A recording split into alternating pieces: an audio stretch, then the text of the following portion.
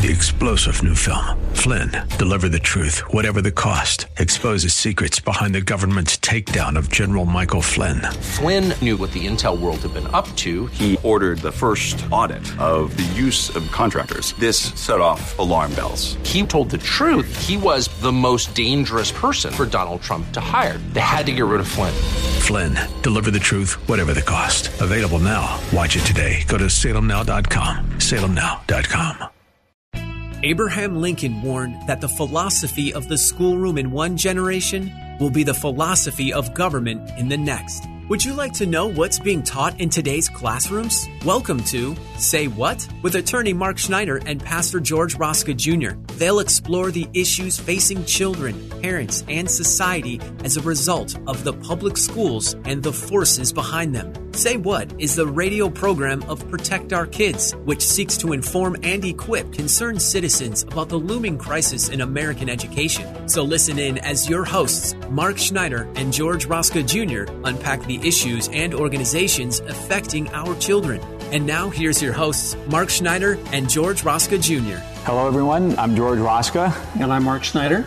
And we want to welcome you back to today's episode of Say What, where we talk about the threats to our children in the public school system, including a very important topic of why we are urging parents to remove their children from the public school system.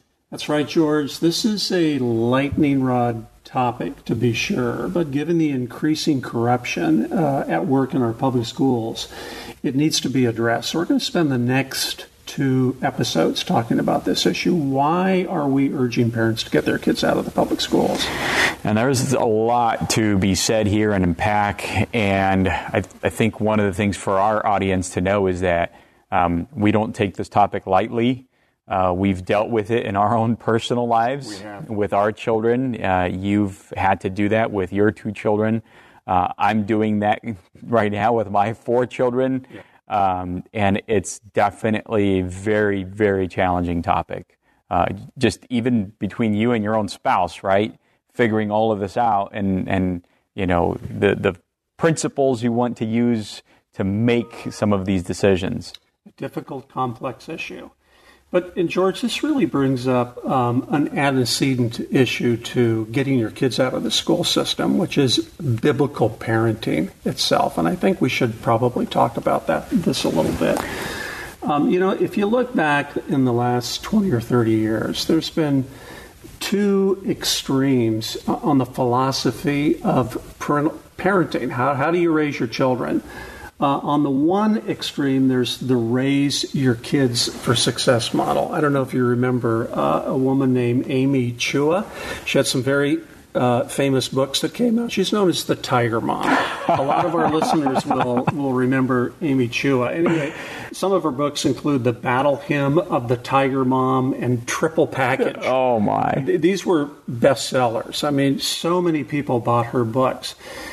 And she has some very good points to raise in her books. In fact, in the Triple Package, she talks about 3 things that are necessary for raising children if they're going to be successful in life: self-control, discipline, and resilience. Now, who wouldn't want their children to embody those characters, right? Everybody would. Isn't self-control like the last of the fruit of the Spirit, right? And it is definitely a biblical concept. As is discipline. But if you peel back the curtain here, the real goal here for this particular model is to succeed. We're inculcating these values in you, not to make you a good person necessarily, but to make you succeed in life, to have a fulfilling career, to make lots of money, to be able to support the next generation. All good things in themselves, but that is the real goal. And there's another extreme to this parenting model, and that is the I'm your friend model of parenting. Millennials in my generation have definitely adopted that one. It's sort of the laissez-faire approach, where parents are seen less of as an authority figure and more of a friend. You're sort of a peer to your children. You're helping them along life's difficult roads. The goal is to help your kids discover themselves, build their self-esteem, be open-minded, to listen rather than instruct. So these are really the two competing parental models that our society has been implementing for the last 20 or 30 years. But it's not the biblical approach, not by any stretch. And Mark, you've been around longer than I have, so you've gotten to see the results. I'm kind of seeing the results. I really haven't been able to be around long enough to see the steps and the degradation, right, of these. So let's elaborate a little bit about the biblical approach for our audience. Well, I'm going to read a scripture, and this is out of Deuteronomy chapter 6, and it reads like this. Should be hopefully familiar to our listeners. Adonai Eloheinu, hear, O Israel, the Lord our God, the Lord is one. You shall love the Lord your God with all your heart and with all your soul and with all your might. These words which I am commanding you today shall be on your heart. Now here's the instructive line. You shall teach them diligently to your sons, and shall talk of them when you sit in your house, and when you walk by the way, and when you lie down, and when you rise up. That's Deuteronomy 6:47. What is the goal of biblical parenting from this passage and others? It's to develop in our children primarily a love for God, reverence for His truth, obedience to His commandments, and to put Him first in everything. That is really the goal of biblical parenting. And, you know, for parents out there thinking that, okay, wow, this is kind of radical. You probably have never heard it this way before. Probably you haven't been in a church that maybe did a Bible study on this one verse alone. But, you know, the other way to look at it is that, you know, we all aspire to be wiser in life, right? And wisdom will bring about with it success in God's definition of the word. And we know that Scripture tells us that the beginning of wisdom is what? The fear of the Lord. That's right. And so I think, you know, if you want to summarize this one verse is not just in our lives, but in the lives of our children, we need to teach them to fear God. And it's not a fear that we're afraid of what necessarily God is going to do to us. It's a reverence for God and who He is and the whole scheme of humanity and why He made mankind. And what is our role in connection with Him Himself. So this shows you, George, how far we've come from the biblical model. And ironically, it's one that our founders and early Americans understood. Not only did they understand it very well, they implemented it. And this model, this Judeo-Christian model, this model right out of Deuteronomy, we found that in our private school systems for a couple of hundred years. In fact, Montesquieu, who was a French philosopher who was relied on by our founders, said, as people's morals go, so go their liberties. Virtue is the handmaiden of liberty. And early Americans understood that if they were going to enjoy the bounties of liberty, they would have to start with a moral base. So then, Mark, let's just break this down here real quick, what this means. So parents need to understand, anybody, any citizen, any adult here needs to understand that the Judeo-Christian worldview places such a high regard and importance on a family. Yes. And there is a role for church. There is a role for government. That's right. But the primary responsibility of parents in their families, as you unpack this verse here, is God places huge responsibilities on you when it comes to education. That's right.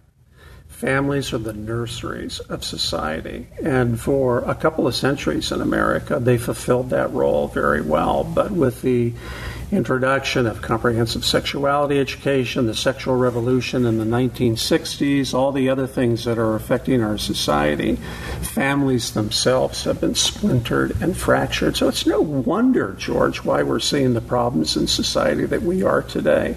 But the solution is, if we're ever going to get back to a thriving, flourishing society. And every society wants that. Flourishing humanity, flourishing human beings. You cannot do it without thriving nuclear families, and nuclear families that are teaching the Word of God. So, Mark, public schools have now been around for over 100 years. Yep. And so looking at the millennial generation, we're the parents of today, right, raising up young children. God brought us here to life in, 100 years later. We're stuck with this system here.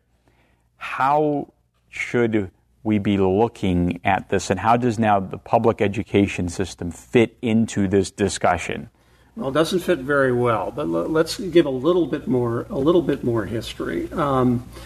We previously discussed how failed American education in preparing our kids for life's challenges. In fact, America spends more per capita per student than virtually any developed nation on the earth. Wow. And yet, if you look at statistics from the Pew Research Foundation, or even the World Economic Forum, we rank 48th in math and science education, and we're only in the middle of the pack when it comes to reading. Wow. So even a secular education to prepare children for life's challenges, we're even failing in that, George, let alone the moral characteristics that education was originally based on. Education in America, when it first started, was primarily to develop virtue and character in students, and only secondarily to give them these practical things that were needed to succeed in life. But G.K. Chesterton, before I quote that, of far greater importance than what the public schools fail to teach, and they're not doing a good job in math, science, and reading, is what they actually do teach today. G.K. Chesterton said, when people or cultures stop believing in God, they don't believe in nothing, they believe in anything. And today's public schools are increasingly teaching a nihilistic, irrational, and a pagan worldview. And we see that taught through things like CSC, critical race theory, historical revisionism, and even woke mathematics. Yeah. Recently, there was a movement in California. It is ongoing to bring identity politics into mathematics. So this is so different from past generations. Just again, a little bit of history. The Puritans started out, their main textbook was called the New England Primer. And this was the first textbook designed for American colonies. And it started off by teaching the alphabet, and it used these little poems to teach kids their ABCs. Yeah. For example, in Adam's fall, we sinned all. Thy life to mend, this book attend. In school, they learned that. School. This is what they learned in kindergarten. This is a big say what, but it's a good say what. After the New England Primer, another very popular book in colonial America was the Blueback Speller, and this was written by a man who was called America's Schoolmaster, a man named Noah Webster. And this book was used for over a century in American schools. Noah Webster said this: "No truth is more evident to my mind than that the Christian religion must be the basis of any government intended to secure the rights and privileges of a free people." Wow, that's simply amazing. Mark, one thing that shocked me was about 2 years ago, I was introduced to a man by the name of David Barton. Oh, yes. From Wall Builders. And I would just listen to his YouTube videos because he's very dynamic in his presentations. And this guy rattles off fact after fact after fact and quotes from history. He's a human encyclopedia. He is. American history. And the thing that shocked me was that one of the first things that the U.S. government did after we won the war, we set up our Constitution and all of that, is that our government made a purchase of 10,000 Bibles. That's right. To be distributed to all the colonies for the use of education. It's a little known fact, Jordan. A little known fact. But it didn't stop there. I mean, the next really popular book, and the most popular curriculum teaching book of all time, has to be the McGuffey Reader. So far, it has sold over 120 million copies. And in the homeschool community, it's still used widely today as a core teaching medium for children. And it's just filled with biblical principles in accordance with Deuteronomy 6. So these were the kinds of things that our children were being steeped in for a couple of generations. And it's no wonder how it produced such a wonderful effect on American society. And we became the most powerful, the most liberty-loving, the most giving nation on the face of the earth. Yep. But it wasn't just educators that were relying on this biblical worldview. Our greatest leaders also were promulgating it. Zachary Taylor, who was president around 1850, wrote this: "The Bible is indispensable to the safety and permanence of our institutions. A free government cannot exist without religion and morals, and there cannot be morals without religion, nor religion without the Bible. Especially should the Bible be placed in the hands of the young. It is the best school book in the world." Wow. President Zachary Taylor. President Teddy Roosevelt said something similar. "The teachings of the Bible," he wrote, "are so interwoven and entwined with our whole civic and social life that it would be literally, I do not mean figuratively, I mean literally impossible for us to figure ourselves out with what life would be if these teachings were ever removed. So I plead," he goes on to say, "not merely for training by the mind, but for the moral and spiritual training that have always been found in and that have ever accompanied the study of this book," talking about the Scriptures. Well, if he really wanted to see what it's like, he should just live 100 years later. Yeah, that's right. And that is really interesting. Wow, these are such powerful statements by these presidents. And it wasn't just American citizens and American presidents. Of course, there was the famous French journalist who traveled America in the 1830s trying to figure out what is the secret of America's greatness. His name is Alexis de Tocqueville, and he wrote his famous treatise, Democracy in America. And he said famously, I sought for the greatness of America in her commodious harbors, in her ample rivers, but it was not there. In her fertile valleys, in her boundless forests, and it was not there. In her rich mines and in her vast world commerce, and it was not there. It wasn't even, de Tocqueville said, in her democratic Congress and in her matchless Constitution, because these are results of people's values and beliefs. And he's seeing this about 50 years after our founding. In the 1830s is when he said it. That's right. This is what he said: "It wasn't until I went into the churches of America and heard her pulpits aflame with righteousness did I understand the secret of America's genius and power. America is great because she is good. And if America ever ceases to be good, she'll cease to be great." Almost 200 years ago. That's right. And for me, just hearing all of this, it's almost like when we have to start talking about today, we pop a balloon.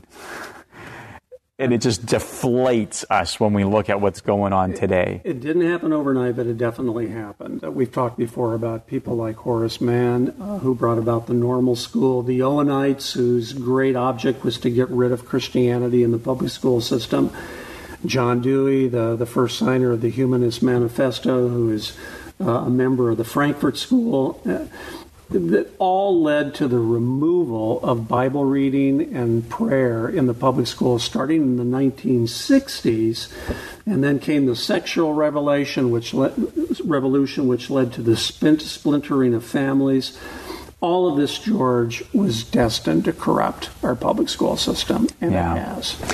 Yeah, and for parents, you remember we talked about other names like Alfred Kinsey. Yeah.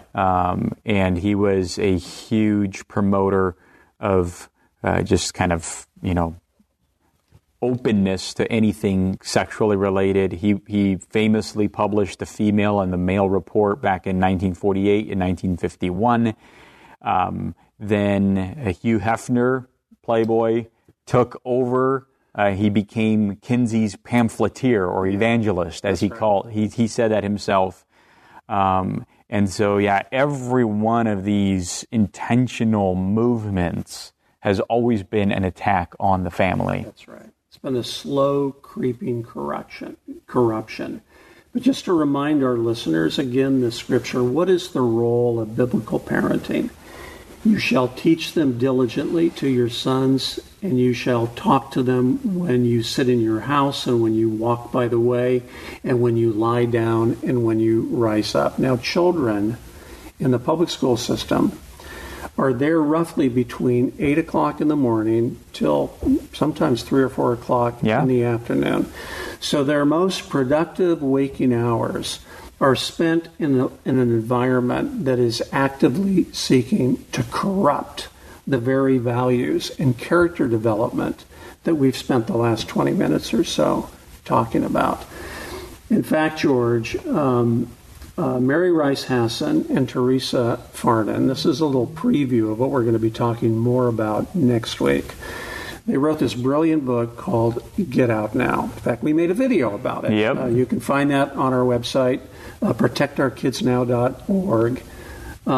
And we urge our listeners to watch that videos.